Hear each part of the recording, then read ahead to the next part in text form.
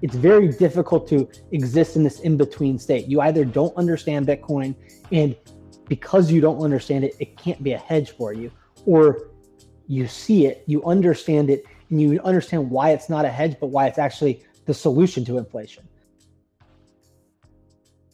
Welcome everyone to another episode of Swan Signal Live. I'm your host, Sam Callahan. I'm the lead analyst at Swan. Before we get started, I wanted to talk about Pacific Bitcoin. Just happened last week. It was an amazing festival full of speakers, full of workshops and side events and parties. Everyone had a great time. And right now is your best chance to lock in the cheapest tickets for Pacific Bitcoin 2024. And so if you go to pacificbitcoin.com, check out this QR code right here. You can get tickets at the cheapest price you're ever going to get. And we're just going to do it bigger and better next year. So go check out Pacific Bitcoin. Another thing I want to bring up is this episode of Swan Signal is powered by Swan's official mining partner, Marathon. Marathon's primary mission is to enhance the Bitcoin security and decentralization by increasing its hash rate. So you can check them out at ticker Mara and support Marathon by following their social media profiles. Today, we are going to be talking about payments. Bitcoin today is primarily used as a store of value. People buy it, people hold it, and they benefit from its price appreciation due to its scarcity. But in the future, more and more people will likely start to use it as a medium of exchange. And so how do we get there? How do we get to Bitcoin being used primarily as a store of value to being used in exchange for goods and services? And right now I have the perfect guest to talk about this. We have Parker Lewis, the head of business development at Zapwrite and a Bitcoin author, one of my favorite people to talk to. So welcome, Parker. It's great to have you on Swan Signal Live. Yeah, great to be back, Sam, and look forward to the chat today. Yeah, so Parker, I guess you've been up to some new things lately. You used to be head of business development at Unchained. You're still on the board there. You still work with the Bitcoin Commons, from my understanding, but you started a new venture with Will Cole, and I think John, I forgot his last name right now, but over at Zapwrite. So I want to hear more about what you're doing now, why you decided to make this switch.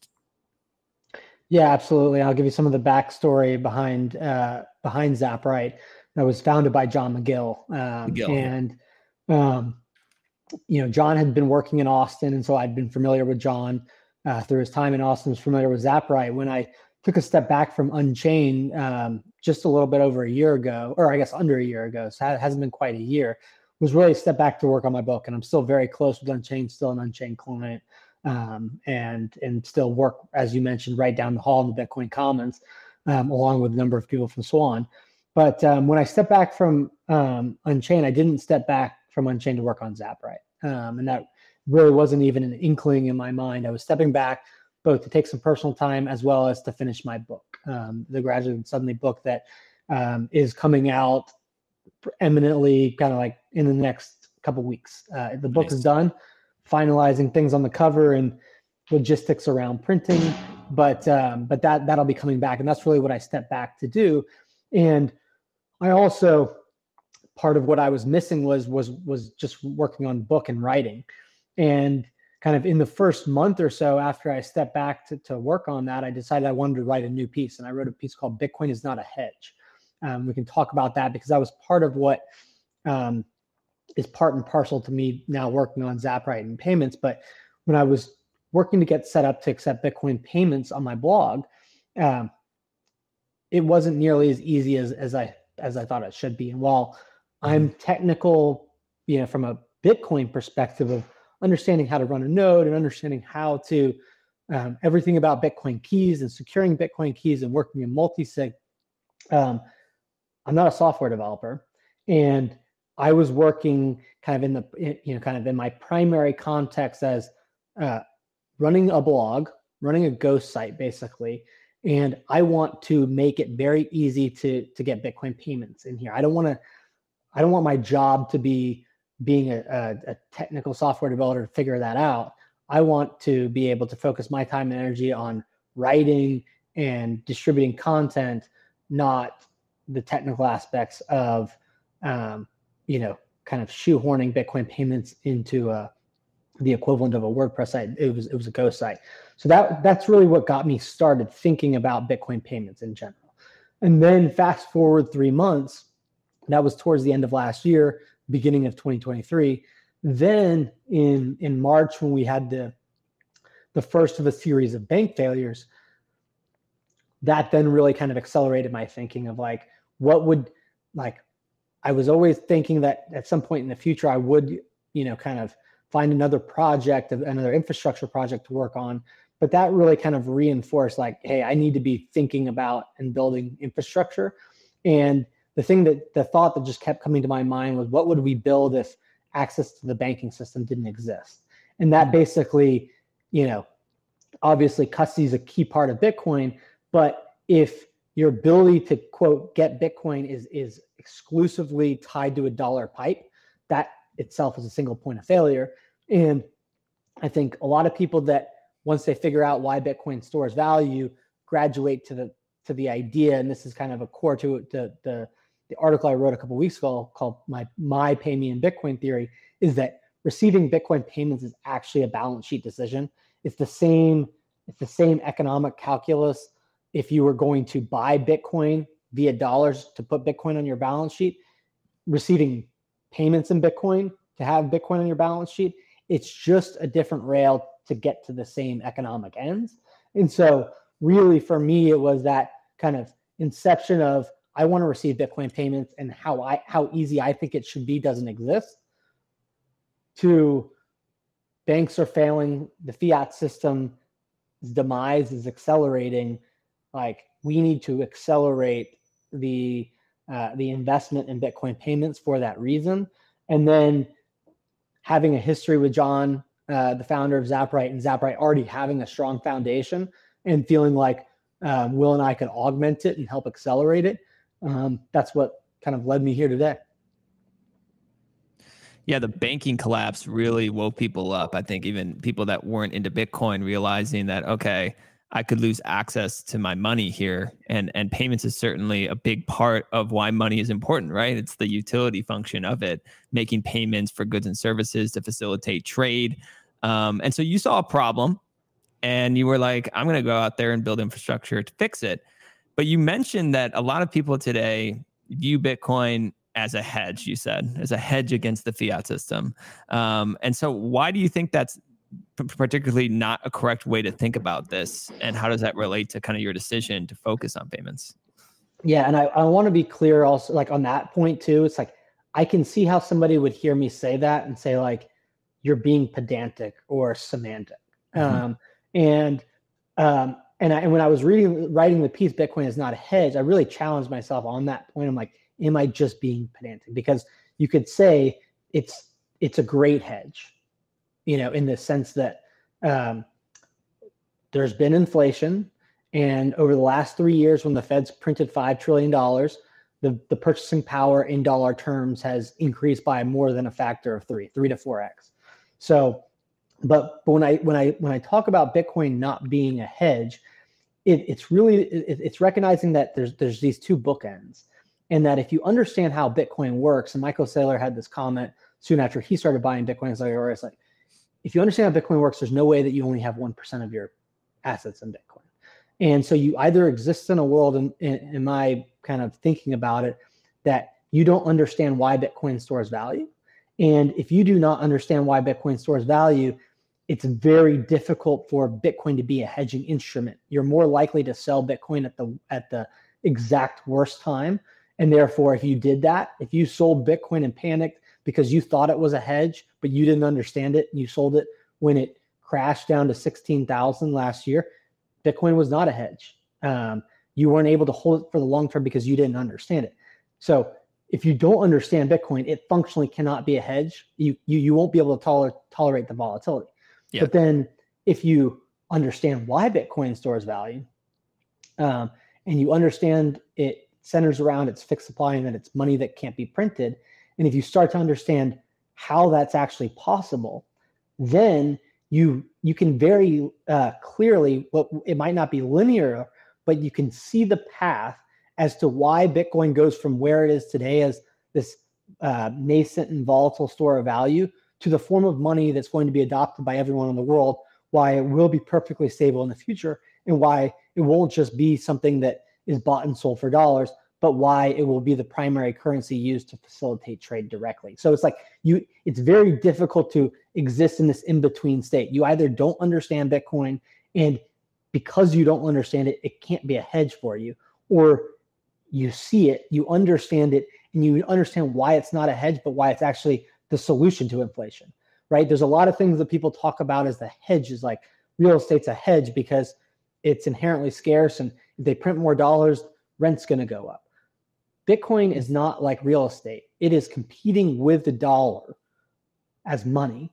And when it replaces the dollar as money and the euro and yen and gold, it will be the primary currency that's facilitating trade day to day directly without an intermediary currency in between. So, and I think that there is something very distinct to say that Bitcoin is not a hedge to inflation, that it's actually the solution to it. Real estate is not the solution to inflation. Gold is not the solution to inflation. Stocks are not the solution to inflation. Only Bitcoin. Only a money can fix a broken money. Yeah, well said. And I think when people understand Bitcoin at a deep level, there's a common phrase that I hear a lot, and it's like, well, Bitcoin has already won. And sometimes I go back and forth because I'm like, I don't want to be like hubristic. I want to always think about, adversarial thinking and how Bitcoin could fail. But when you think about the technology and the fact that there's only 21 million, and if that stays the same, you can kind of argue like Bitcoin kind of has already won as a money. And so you kind of say that, and it said that in your BitBlock Boom presentation. And I was wondering, like, how would you, would you say Bitcoin has already won? Do you agree with that statement?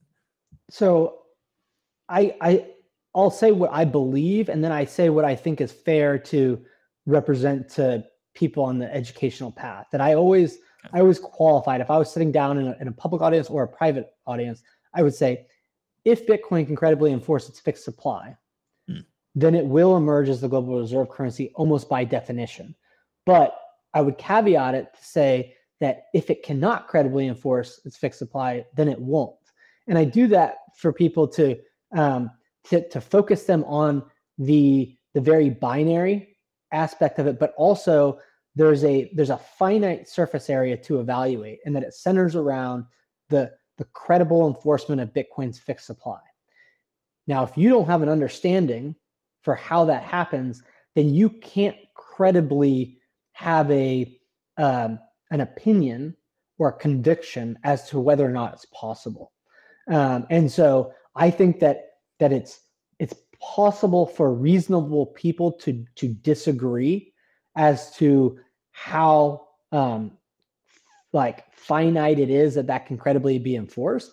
I happen to be somebody who looks at the surface area of that and say that there's not a technological silver bullet that could cause Bitcoin to fail. There's not another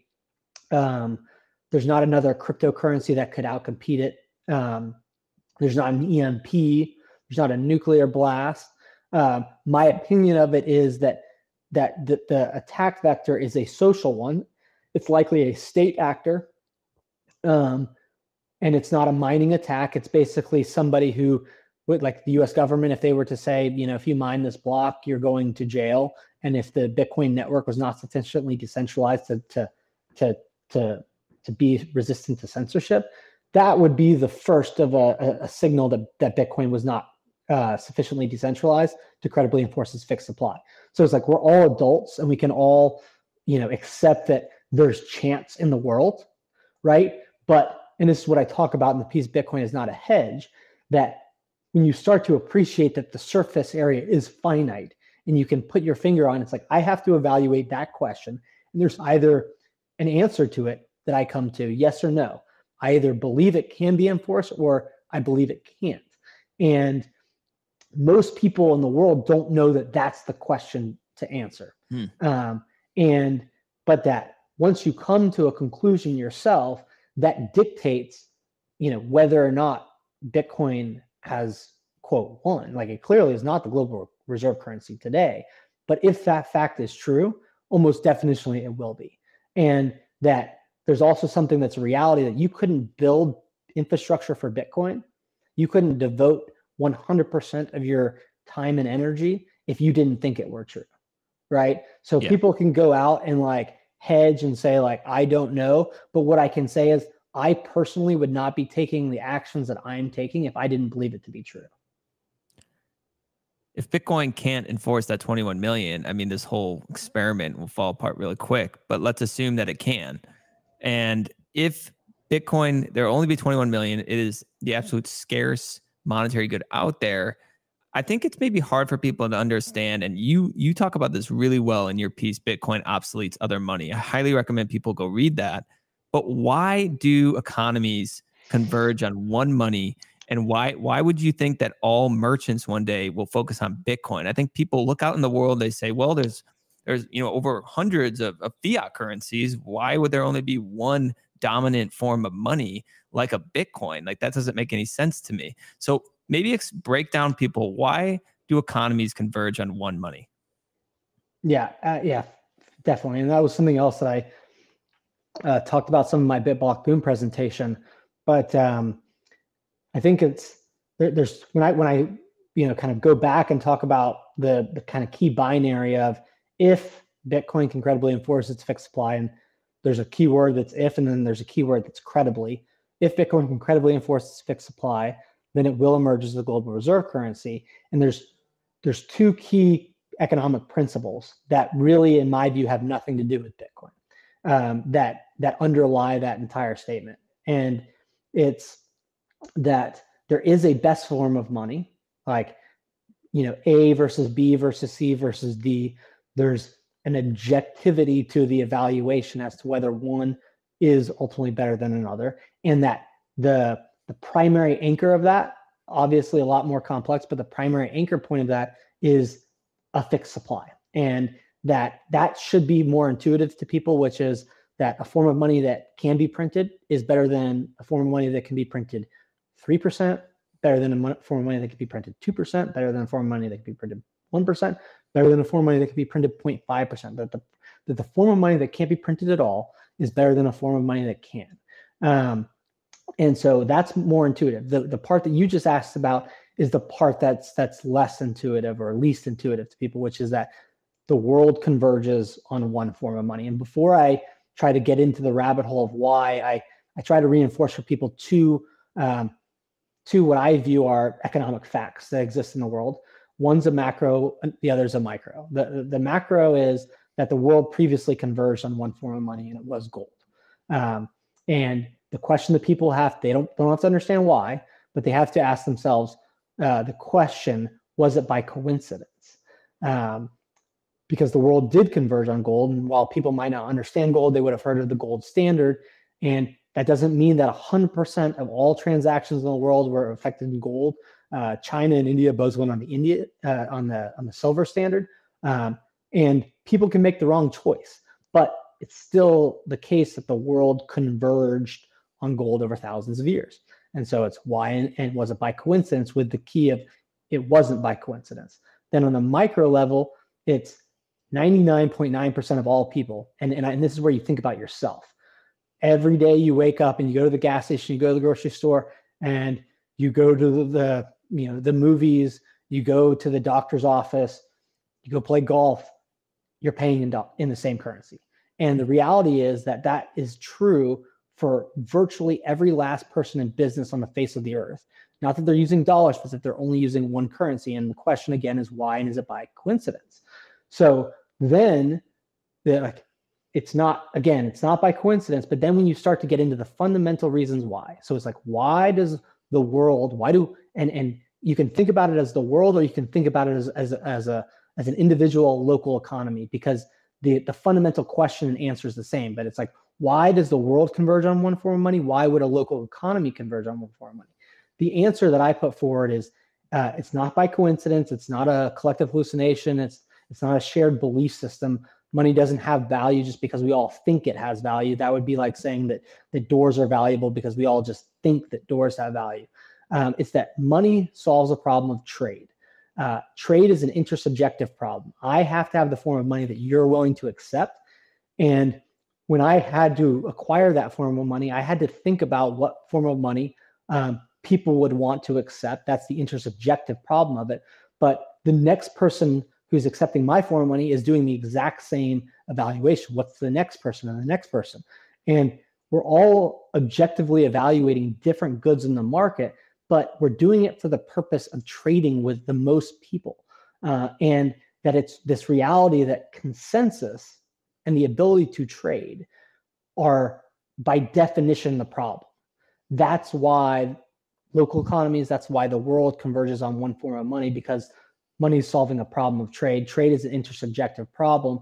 And when you step back from that and you start to realize, and this is some of what I talked about in the BitBlock Boom presentation, but this very idea of price, if you start to think about the price of anything in your daily life, the existence of the price of a gallon of gasoline, a gallon of milk, a ribeye steak, a trip to the doctor's office, going to a baseball game.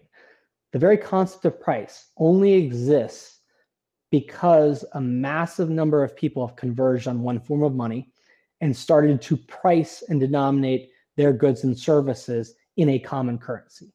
Like, the entire goal is to identify the common good that will allow you to facilitate trade. The output is a price system. The input is not a price system. The output of convergence on one form of money is the broad and readily available kind of existence of prices that then allow you to trade. And one of the ways that I think about price is when somebody puts a price on a good at a grocery store, you don't actually have to, that's communication. You don't have to ask somebody, how much do I have to trade for this? You've just sent the signal of value. And so when you start to understand that money is solving the problem of trade is intersubjective, and that the whole point is to reach a consensus so that the most amount of trade can happen, that's when you start to go back kind of to these beginning questions of why does the world converge on one form of money, and kind of getting into the micro of that. Yeah, and I think it's safe to say that the world converged on the dollar, and dollar is the dominant price system today. Well, right, and that's a good point. The dollar emerged from gold, right? The dollar, so the world converged on gold as a form of money. The dollar was a fractional representation of gold, and then as gold was kind of stripped away from the background of that equation, then the world converged on the dollar. And when people think about that, it's like, there's the dollar, euro, yen in terms of the primary cross-border currencies of choice. The cross-border, and this was as of a few years ago, but just like giving an order of magnitude for people, the cross-border credit of the dollar system is something like $10 trillion. The next closest is like the euro, where it's between like 500 billion and $1 trillion, and then the yen's like $200 billion worth. So it's like there's this natural tendency to converge on, quote, the best form of money. The dollar, at the same time it's failing, you would much rather have the dollar if you were in Lebanon today. You would much rather have the dollar if you were in Venezuela or Argentina. All those economies have dollarized because their fiat currencies were printed and destroyed just far faster than the dollar. But the dollar is going the same way as all of those other currencies. It's just kind of, I would say it's more apparent to people that start to see Bitcoin, and it's happening today. It's just not happening as quickly as, the Argentine peso or the Lebanese pound. Yeah, I mean, that's a great point. I mean, when you see weaker currencies around the world fail, there is convergence in real time to the stronger fiat, which is the dollar. So it's a perfect representation of what you're talking about here with how economies converge to one money in order to build or create a price system to facilitate trade. But we know that they manipulate the dollar. And so that throws off trade, makes it more inefficient. But right now, it is the dominant price system. It just is. And merchants have these set payment conventions, I would say, in terms of the infrastructure, and the users and consumers come in and they pay with dollars, and they have credit card systems in place. How do you see it playing out where they start to gradually demand Bitcoin? Because I think it's been a topic of discussion for a long time in the Bitcoin community. It's a kind of a very small percentage of Bitcoin users today, I would say, use Bitcoin. for goods and services. It's kind of like heresy to spend your Bitcoin almost right now, because they're like, why would you do that? It's so early in its adoption. It's going to appreciate so much. But how do you see like merchants starting to adopt Bitcoin, and why do you think they'll decide to do that? Yeah, I mean, I think, and this is kind of core to my point where I don't, I'm not somebody, and I think like there's kind of a bad word around the Bitcoin world of like circular economy. Yeah. Where it's like, I think about like with the US economy as an example is hyper specialized. Any economy that has a good form of money will, like, that's what money and trade allows, trade and specialization, right? Division of labor. If you didn't have money, you would have to kill all the food that you eat in the day and go, find your own water, rather than go down the street and find perfectly clean water in a bottle for you. Like that's what money gets you. But so like my interest in this, or like why I'm focused on this, isn't to like manufacture, circular economies all over the world. It's this recognition that we're at the point in Bitcoin, year 14, right? That enough people are starting to understand why Bitcoin stores value, that the logical endpoint of those people who have already figured out why Bitcoin will store value is to say, hey, there's a lot more risk in this system, and it's becoming more apparent every day. The world is more and more on fire. It's what got me to this point. It was the bank failures, right? Like, think about a business owner, right? Think about all the business owners that worked at Silicon Valley Bank or banked at Silicon Valley Bank. And there's $160 billion worth of deposits. I don't know how much of those were businesses, but there were a lot of businesses that worked with Silicon Valley Bank. And the thing that they were worried about was, how do I make payroll on Monday? Right? So that problem is inherently a problem of custody. But when you start to think about it, the way that those businesses get paid is also via their bank account. So if Silicon Valley Bank goes away, you don't just have the problem that my balance sheet is lost, my custody problem. I now don't have a way to communicate to my customers, the ones who can keep me in business, right, going forward. Right. And so it's basically, my view of it is, it's the people who have figured out why Bitcoin will store value, why Bitcoin is money, even if it doesn't look like it on a TV screen, why it is and it will continue to be, and why it will be the standard in the future. Those people will also logically be the people that say, you know what, just as I saw the risks of holding dollars 4 years ago, 5 years ago, 10 years ago, I'm now seeing that I need to diversify my risk away from the rails of that same system, because it is the same problem. And so the key question is like, is that right? Like, is the timing right? Is the number of people who've already crossed over that kind of that point of no return, right? Who've seen Bitcoin for what it is, see the fiat system for what it is, are there enough of those people to support a market? And, my perspective on this is the person who owns the business who's going to say like, hey, if you want my services, you need to pay me in Bitcoin. Or if you want to pay me in dollars, you just got to pay me more. That it's not going to be consumers saying like, I want to spend my Bitcoin because it's cool to spend Bitcoin. Because anytime I spend Bitcoin, I can just buy more Bitcoin and spend it. Like, I don't have to spend my Bitcoin. But if a business wants to be paid in a form of money and don't want to go through the what I would say the friction of the fiat system, then that's their prerogative, right? Because say I'm a merchant and I want to get Bitcoin on my balance sheet. I probably already have it on my balance sheet if I understand why Bitcoin, like, let's talk about MicroStrategy as an example. MicroStrategy, they already own Bitcoin, right?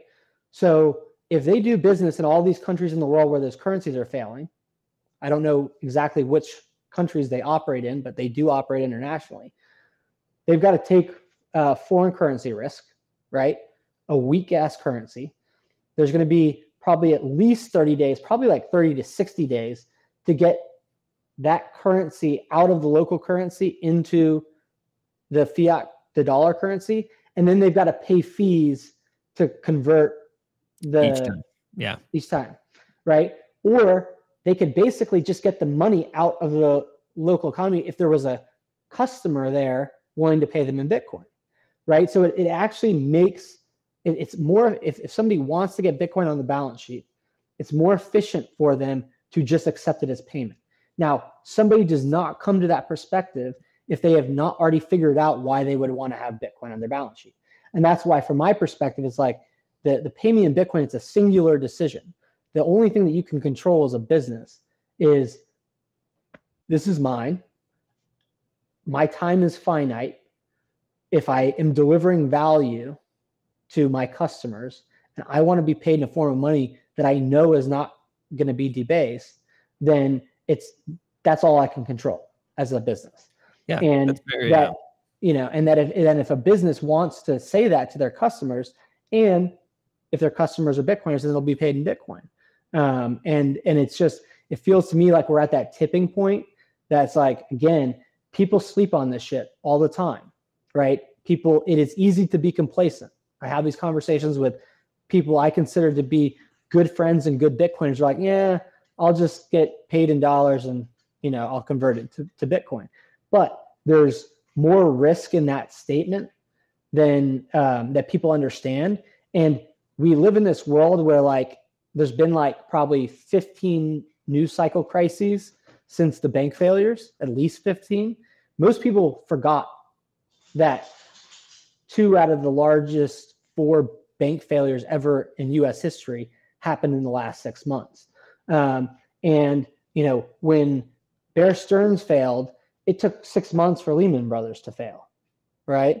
The same things that caused those banks to fail, it didn't go away. People have been psyoped into, bank term funding program, Band-Aid programs, kind of keeping it soft together. landing. It's like, no, the volatility is bubbling under the surface. There's no avoiding it. The same things that cause those banks to fail is wreaking havoc, and you're just going to find out about it in a couple of weeks or a couple of months. Well, the rates keep rising, and the FDIC just updated their report on the unrealized losses on these banks' balance sheets, and they're basically at the exact same levels as when the bank crisis happened. Yeah, but no one's really talking about those bank crises anymore, right? No. So, but you saw companies, like you mentioned, companies couldn't make payroll fast when that started going down, and that same risk is present today. It's just under the surface, like you said. These companies depend on these banks, these bank accounts to make payroll. And you could see how quickly that could come undone and just get out of control if another banking crisis came about where they suddenly can't pay their employees. And you see this disaster. Right. And so when you think about that, that is an acute balance sheet problem. I've got savings and I can't access it, and I need to make payroll. But then it's like, well, wait, that same pipe is how my customers pay me so that I can then have savings on my balance sheet to pay my payroll. So it's like the revenue side is just as much of a single point of failure as the savings side. I see. Yeah. And so I think that this idea, and me working on kind of the Zaprite side now, it's it's effectively the same mission, right? But it's saying that I'm not coming to try to compete with the other Bitcoin companies that are working on payments. It's I think that the time is now to work on this, and that if we're successful, we'll be part of the solution to expanding the market 100x, 1000x, 10,000x by providing tools that make more people realize, and putting out content and making more people realize that they should care about these things and that they should take action. Because the same reason that I might write a book to help someone who doesn't understand Bitcoin, it's helping Bitcoiners understand, hey, maybe you shouldn't be as complacent as you are being, just accepting fiat. maybe you should get set up to receive Bitcoin as payment. If you're an independent contractor, if you're an attorney, if you run a small business, whatever it might be, it's like, yeah, no doubt, like understanding Bitcoin was hard. You had to go down a rabbit hole to do that. You want to get set up with Bitcoin payments, it's not going to be as seamless day one as if you're receiving fiat payments. Yeah. So there has to be this shift that occurs where people stop just like exchanging like fiat for Bitcoin, and they actually start exchanging goods and services for Bitcoin. So there's that shift that can happen.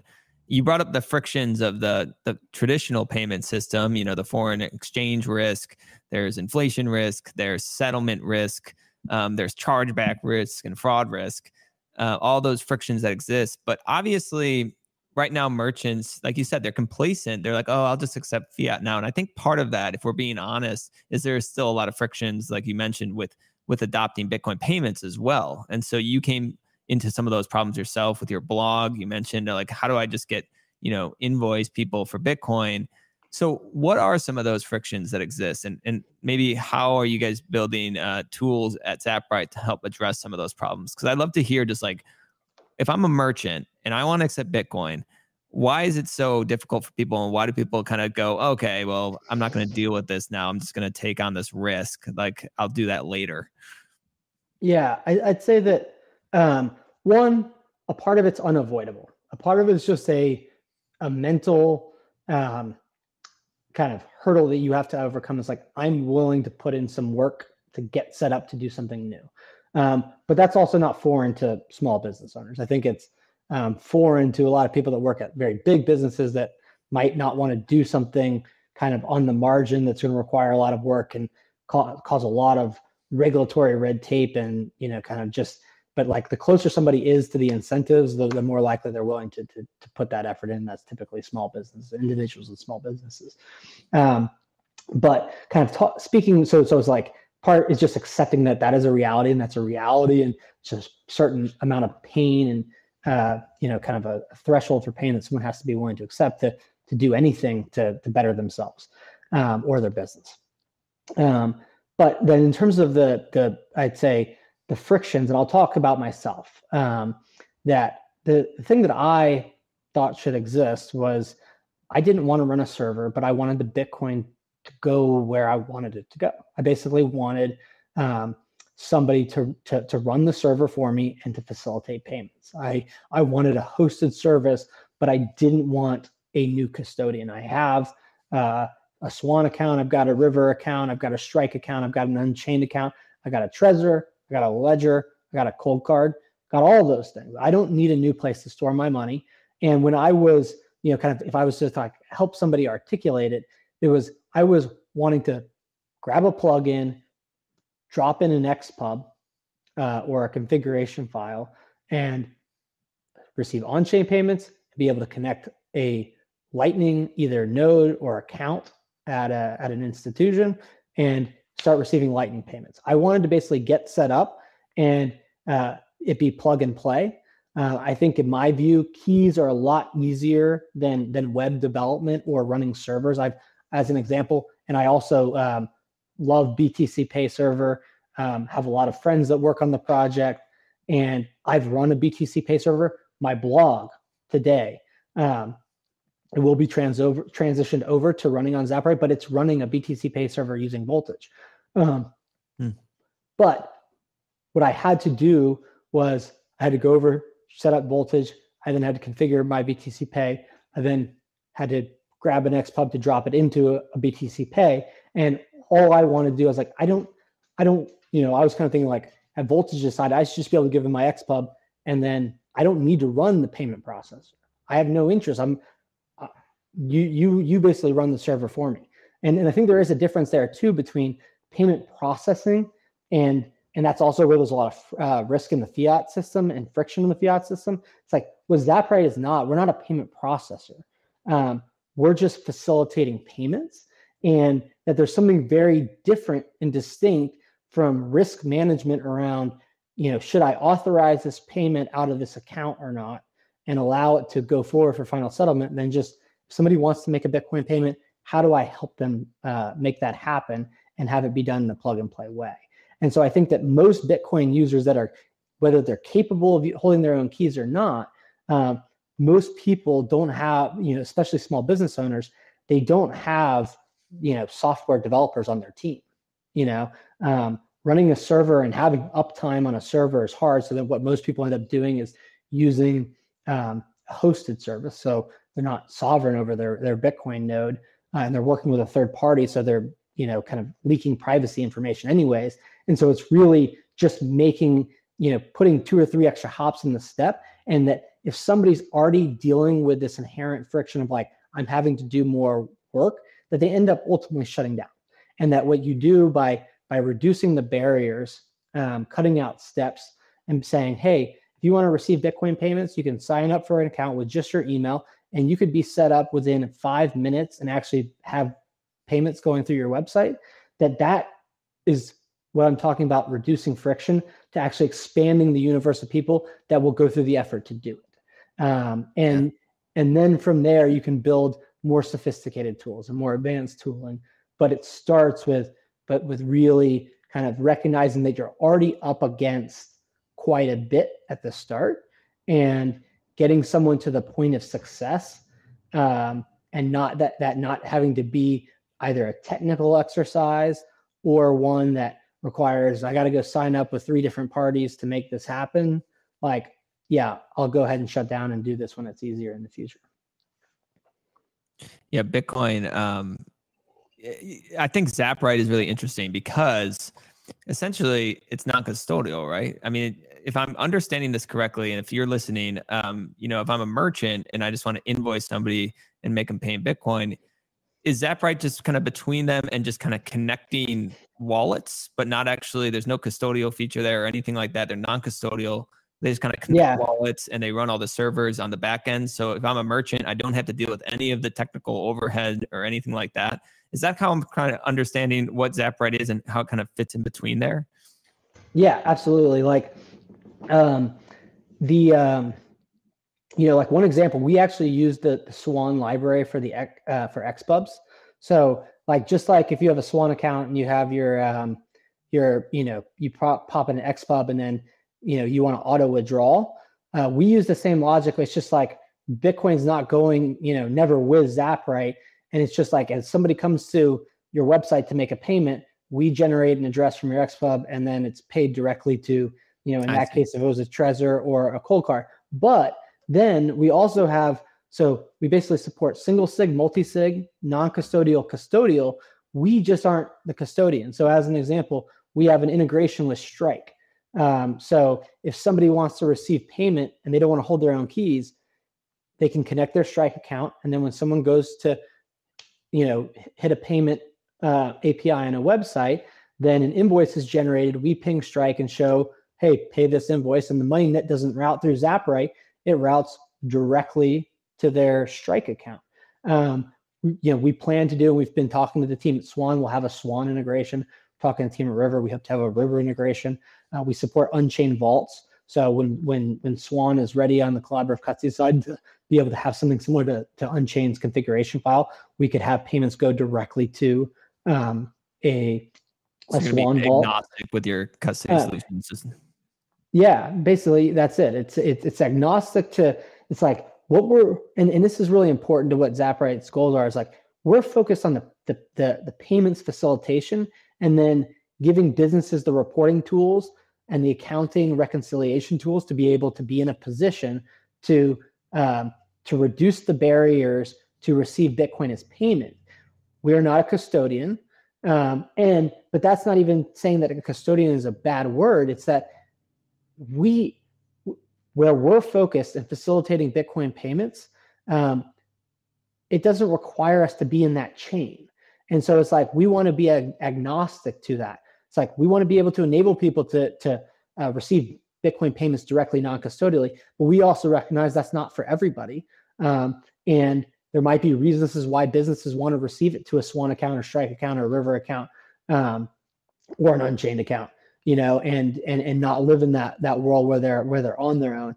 But it's like that those problems are being solved, by the Swans, Rivers, Unchaineds of the world, Cash Apps of the world, Coldcards, Trezor, Ledgers. we're now helping to be complementary to that world, saying each one of those people who are helping people store their Bitcoin in different ways, they have a subset of customers that now want to receive Bitcoin payments. And we can focus on that specialization.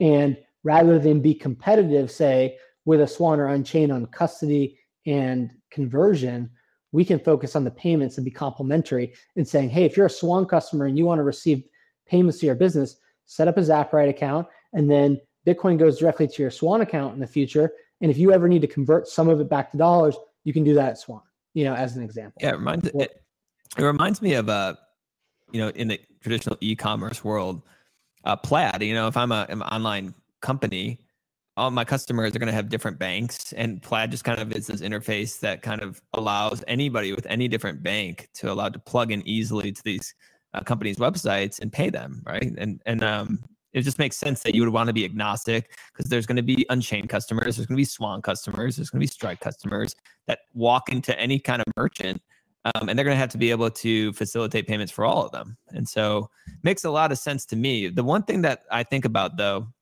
is there's like tax implications for Bitcoin, right? There's no what they call a de minimis exemption for any kind of Bitcoin payments, meaning there's no minimum where it's not a taxable event. And so that could be kind of a hindrance to payments. Do you guys foresee that something needs to change there? Because I know Senator Lummis has a bill where it wants to include some de minimis exemption for Bitcoin payments, and that overall the current tax regime on Bitcoin could be a hindrance for Bitcoin payments moving forward. Until that kind of changes, we might not see a ton of adoption. What's your views on that whole thing? I do think it's 100% that regulatory structure is a hindrance or a source of friction. But it's also a reality that people will do things out of necessity. It's hey, holding Bitcoin and tolerating Bitcoin's volatility in a portfolio appears to be a friction, but then people figure it out. And the reality is that if there's a fundamental reason from the merchant side to want to receive Bitcoin payments, that, there's as an example, there's the Strike service where, you spend dollars and somebody receives Bitcoin, right? And they help reduce the burden of the tax consequences for the quote buyer, the person who's paying for something. But there's also just the reality that one, there's many different jurisdictions in the world. One of the beauties of Zaptright never touching any money, not being a money transmitter or a payment processor, it's we can offer the service in every country. So one, if you're in El Salvador, you can use Zaptright. But so it's not to say that the U.S. is a big market, right? Probably most of our customers today are actually in the U.S. And it's just this acceptance that there's not going to be a flash cutover where the U.S. government's going to be all right, guys, you're good to go, and everybody just, starts doing this. People are already doing this today, and they're, hammering their politicians and asking for change because it's a hindrance to something that's already happening. And if it didn't exist, there'd be more trade happening in Bitcoin. But the tax policy is not the primary thing preventing Bitcoin payments, as what you mentioned before. People saying I don't want to sell my Bitcoin because I think it's going to go up. And businesses being well, there's more friction to getting set up. I'll just receive fiat payments and convert it to Bitcoin on the back end. But those worlds don't just flip flop overnight. Somebody has to go first. And again, I talked about this at BitBlock Boom. Jimmy was sitting outside, selling his books, and I know he's selling Pacific Bitcoin too. If you ask Jimmy how many people, if given the option to pay him in Bitcoin or dollar side by side, because with Zaptright you can have a Bitcoin payment option and a dollar payment option, and so somebody could pay Jimmy in Bitcoin, or somebody could pay him in both on-chain or Lightning, and somebody could pay him in dollars. 85% of his payments in number were in Bitcoin, right? So it's like Bitcoiners will get over the mental hurdle. Will buy it themselves and will deal with the tax consequence, because from a business's perspective, the tax consequence is not. It's truthfully, technically there's a small difference to receiving Bitcoin payments, but there substantively isn't. People are not paying taxes in dollars each time they receive a sale. Just like if they're receiving Bitcoin payments, they're not having like tax events every time they're receiving. They're taxed on profits. And so, imagine you received $100,000 in Bitcoin payments. It's like, well, imagine you just bought 100,000 and there was a fluctuation in the currency.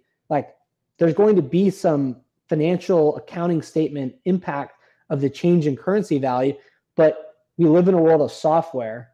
Like, we can tell you how much Bitcoin you got received and what the dollar value of it was, and then you can do all the same management of the change in the currency value from when you received it.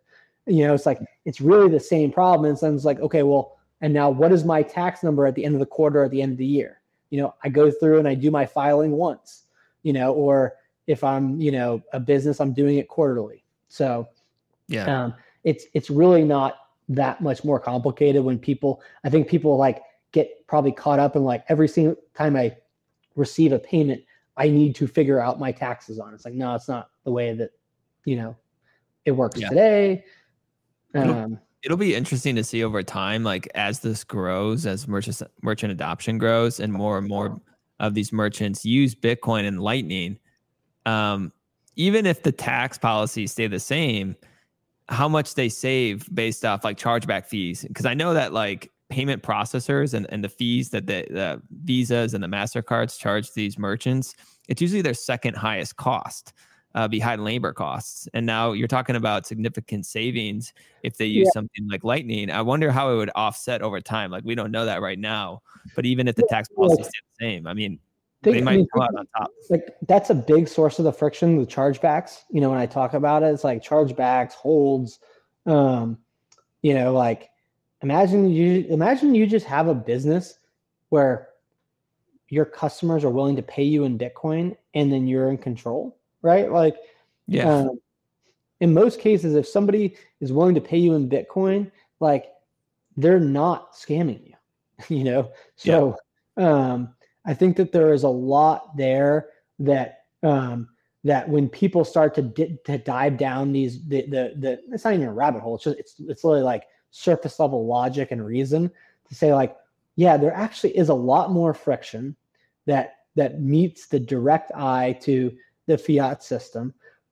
There's a tangible benefit to be set up with a redundancy to not have the choke point of a single pipe being my dollar bank account, as to how, if I want my customers to be able to pay me outside of that fiat rail, that they have a way to do it, so that it's not this like, niche thing that somebody's doing for novelty. It's saying, okay, I'm going to accept that tomorrow, if I set this up, 100% of my sales are not going to be in Bitcoin, but it's going to start somewhere like 1 to 5%.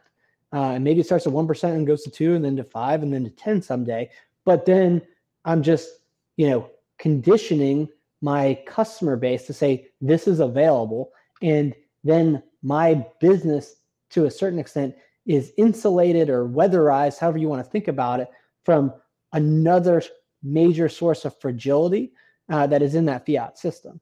And so, but the chargebacks are a critical one for a lot of merchants that are like, okay, I'm being like, basically, it's like, whether it's charge or holds, it's like, maybe my business doesn't have nearly the degree of chargebacks as others, but I might be a relatively new business. So I might be being dinged and my cash might be being held for 30 to 60 days, and I'm basically paying for all the costs of the fiat system when I'm sitting here as a Bitcoiner with the knowledge that there's a better way. Yeah, when it comes down to it, it's about risk management. And like you said, they'll start to do it out of necessity. And it's about building the infrastructure now for them to make it as easy as possible for these merchants to allow Bitcoin payments. And I think that's what you guys are doing at Zapright. I want to bring up necessity though, because you wrote a piece years ago now. I think it was Ender's Game, where you kind of break down big picture macro about the fiscal situation, the debt. It's a really lengthy piece, but it's great. I think it held up really well. And it seems like you saw the banking crisis that happened back in April, and you're like, okay, now's the time where this will become a necessity more.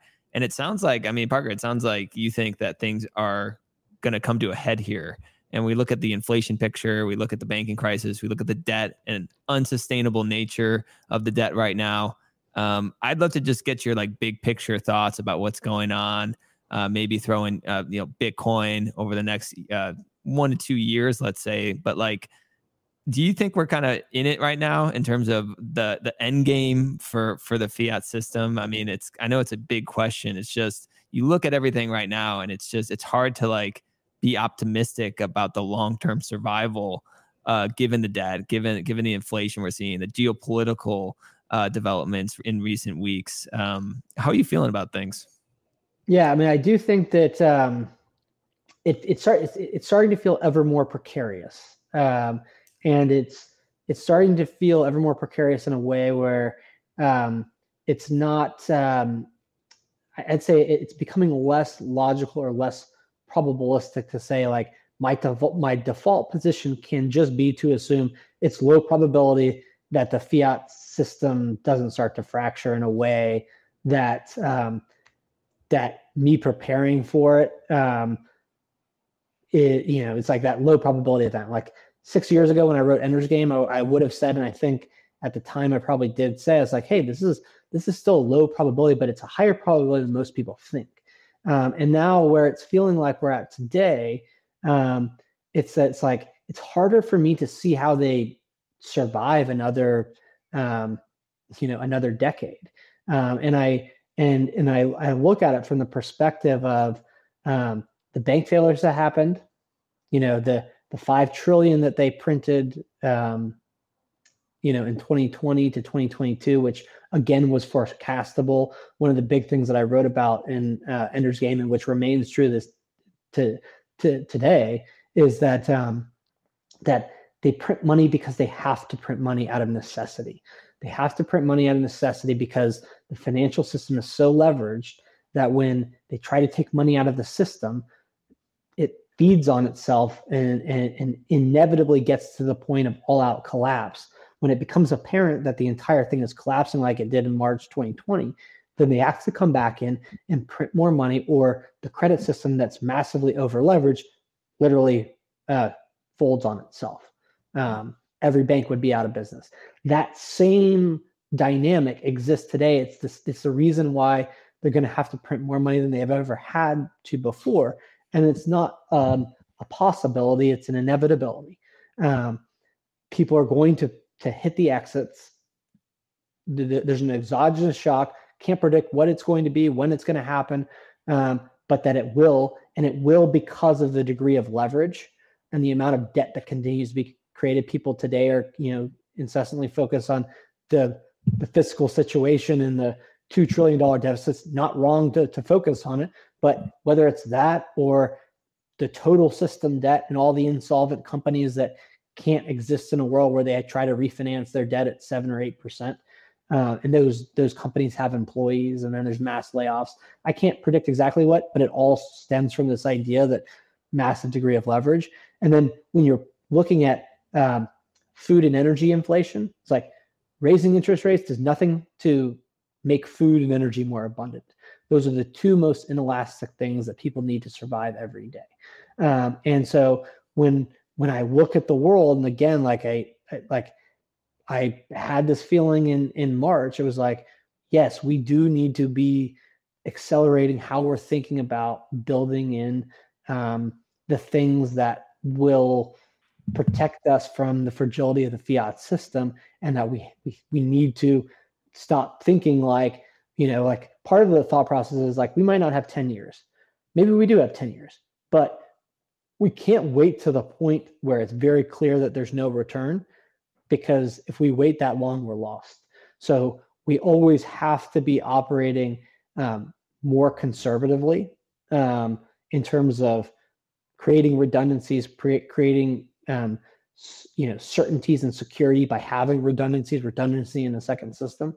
And so it does feel like combination of the degree at which the debt problem is becoming ever more out of control, knowing they're going to have to print more money, knowing that inflation all over the world is squeezing, literally suffocating the vast majority of people. That's not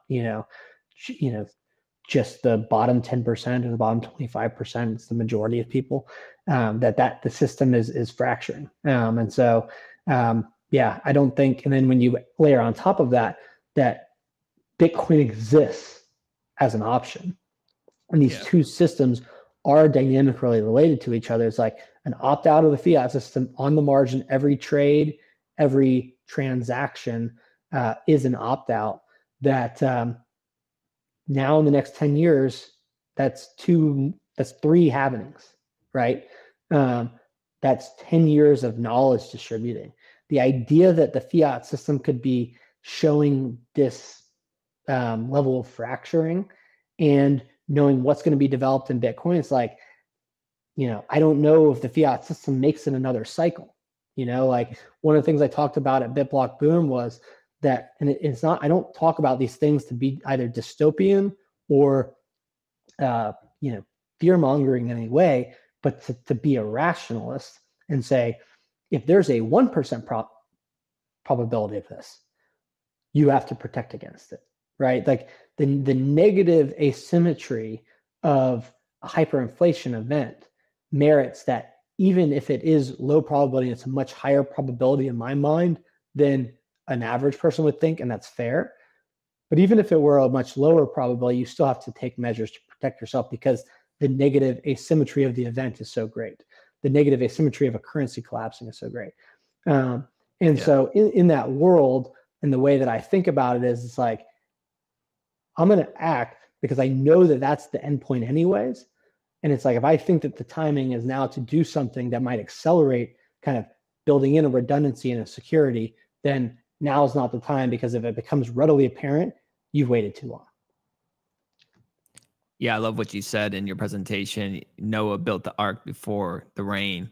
And so you're building the infrastructures and tools right now to allow merchants to adopt Bitcoin more easily. So I applaud you guys. I'm really excited. Yeah. But the thing that made me think about was I had this case study of GM in Venezuela, and that if you go back and look at the timeline of the Venezuelan bolivar, its first devaluation and then hyperinflation, I think it was from 2013 to 2014, the bolivar was devalued about 33%, the official rate.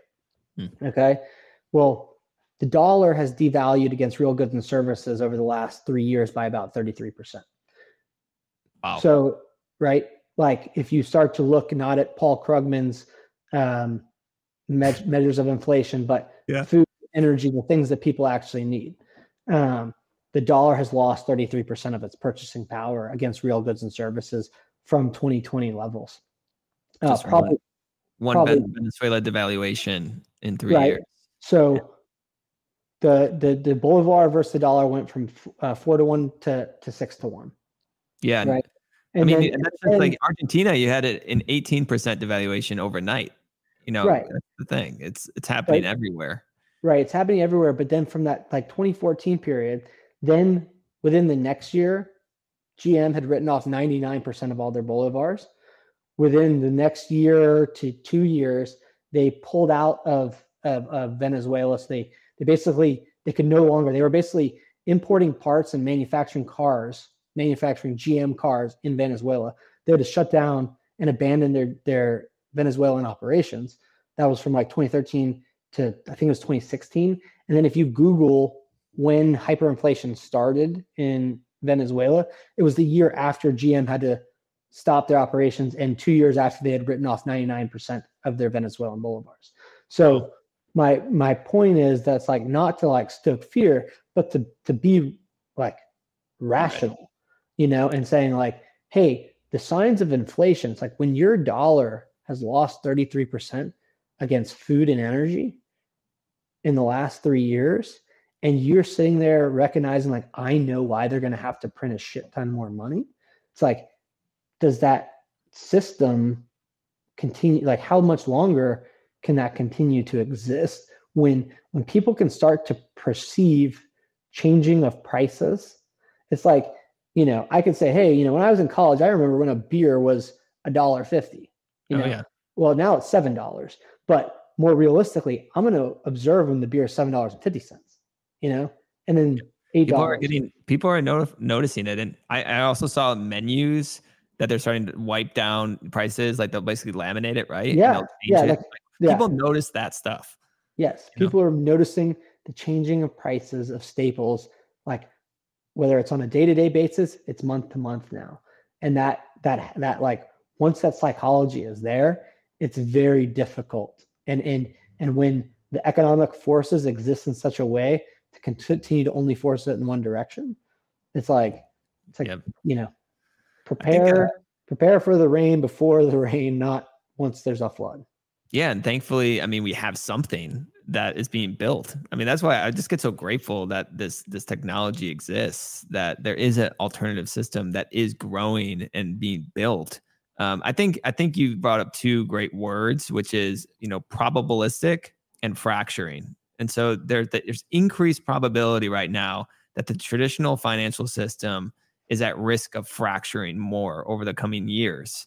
And, you know, when you think about that, you have to prepare yourself. You have to. I mean, it's so important. And so when you have that's fracturing, and then on the other side, you have Bitcoin, which continues to grow. I mean, you might want to place your bets or at least build some infrastructure to help process payments in the future, and think about that stuff now before it's too late. And so I totally hear you.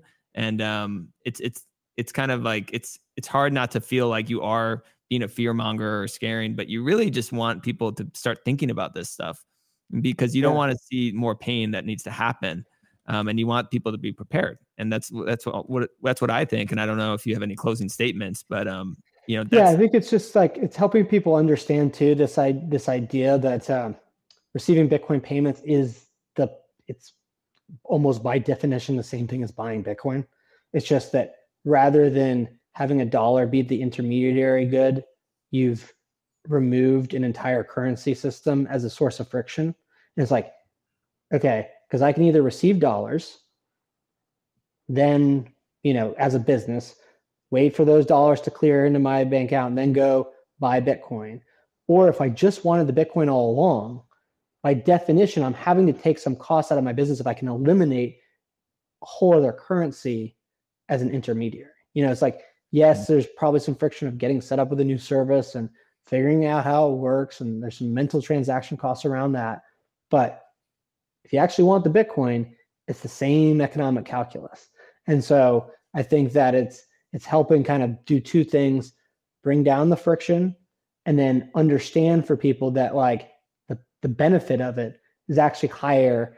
And, you know, as a function of those two sides, reducing friction and helping people see the value, it allows more and more people to be less and less complacent and saying like, like I should go ahead and, you know, figure out that for my business. And I should start caring about it, because, you know, it really is. And it's like, and it's not to, you know, like, it's not a value or shaming of people who don't. It's like, hey, if I go around and talk to Bitcoin about 10 people, I feel good. I was just kind of joked about this at a BitBlock Boom a few years ago, where it was like, you should have an 8 out of 10 success rate. But realistically, if I sat down with 10 people and I could convince one or two of those people why Bitcoin was important for them, why would it, you know, impact their lives positively and not just like, you know, and making more money, that's a really good thing to have invested my time doing. But that's also accepting that maybe I didn't get through to 8 of those people, you know? Yeah. But the same way, if I'm sitting down and talking to Bitcoiners and saying, okay, you already get why, you know, you should hold Bitcoin. Let me help you, on that journey, go to the next step to receive Bitcoin directly as payment. I can promise you, once you've done it, there is something rewarding about it. And it's not like I've just, taken the leash, the fiat, shackles off myself. It's like, oh, that was kind of cool. Like my customer just paid me directly. Yeah. That, like that, you're trading your actual work, your time, your labor directly into Bitcoin. And better money. But it's also accepting that when I talk about these ideas and say like these are the fundamental realities, if 8 out of 10 aren't there yet, that's not a point of failure. That's like, I just expanded the market of Bitcoin payments 2 or 3x because I have now delivered. And my goal is certainly to help expand the market for Bitcoin payments by 100x, 1000x, and deliver infrastructure to allow people to do it, but also to communicate ideas to people about why now they should be thinking about it and less complacent. That it's a two-sided equation. It's like helping people figure out, get off the couch, but then also being there with a tool to say, and this is what you can use to, help get started when you're ready. Yeah. Well, best of luck with what you guys are building over there. I would just say like being complacent in these times with your wealth as the dollar is being inflated at this rate, it's not an option. And so you can't really be complacent anymore. I think you have to educate yourself about this stuff. And, I do believe that Bitcoin payments is that next wave. So congratulations on, what you guys are building over there with John and Will. And so Parker, you said you have a book coming out. Do you have a title for that yet? Or can you reveal it? Yeah. So it's going to be under the same title as my prior works. It's going to be called Gradually Then Suddenly. Oh, nice. Yeah. So the book is done, finalizing a few things on the cover. The logistics of printing are pretty much solved. So awesome. Literally we could be done any day now. Oh man, I'm looking forward to reading that. That's going to be a great one. And everyone should go follow Parker at Parker A. Lewis on X. And I'm actually going to be speaking with Parker next week at the Bitcoin Expedition in Jefferson City. So if you're interested in attending that, if you're going to be in the Midwest, you can go to check out Bitcoin Expedition. Promo code Sam if you want to buy some tickets. And I'm looking forward to speaking to you there, partner Parker. And thanks so much for coming on Swan Signal. It's been a pleasure. Yeah, definitely. Look forward to seeing you in Jefferson City. Folks can also find us at Zaprite.com, Zaprite. And then also, if they're interested in my that most recent article that I mentioned, the Pay Me in Bitcoin Theory, they can go to my blog at graduallythensuddenly.xyz. So looking forward to picking this back up in a couple of weeks in Missouri. I think it will actually be my first time to set foot on Missouri soil. So I'm looking forward to that. But great. I really appreciate you having me on. Always a pleasure, and see you in person in a couple of weeks. Yeah, we'll throw that link to the blog post and to Zaprite in the show notes. And again, thanks so much. All right. See you soon. All right, guys, that was an excellent conversation on Bitcoin payments. It's certainly something that I'm thinking about a lot lately in terms of how this adoption of Bitcoin is going to happen from store value to medium of exchange to unit of account. And I think that Parker is spot on that the end goal is a Bitcoin price system where everything's kind of priced in Bitcoin, and how we get there, it might just happen at the individual level where you can only control what you do personally and you have to demand to be paid in Bitcoin. And that'll become more of an obvious option as fiat currencies continue to lose value over time. I want to bring up Pacific Bitcoin one more time before we go. Pacific Bitcoin just ended last week and it was a smashing success. A lot of people had fun. Next year is Pacific Bitcoin 2024. And right now you can get the early bird ticket specials. This is the cheapest prices you're going to get for buying a ticket for next year. So check it out right here. It's the promo code. Go to pacificbitcoin.com, get those early bird tickets. Next year, it's certainly going to be bigger and better. Each year we improve. I mean, this year, I'm still like thinking about everything that happened in the week. Great speakers. There was a basketball court. We even had a MMA wrestler wrestling people, trying to pin people, which was amazing. That was Ben Askren, another Bitcoiner. So that's the kind of things that you expect at Pacific Bitcoin. So check it out. Pacific Bitcoin Festival 2024. Get your early bird tickets. And thank you so much for listening to Swan Signal. I appreciate you guys so much. Like, subscribe, comment. Let me know how I can improve. Let me know what guests you want me to speak to on here. Always a pleasure to talk to you guys and bring up important subjects with really smart guests. So thank you so much, and see you next week for another great show.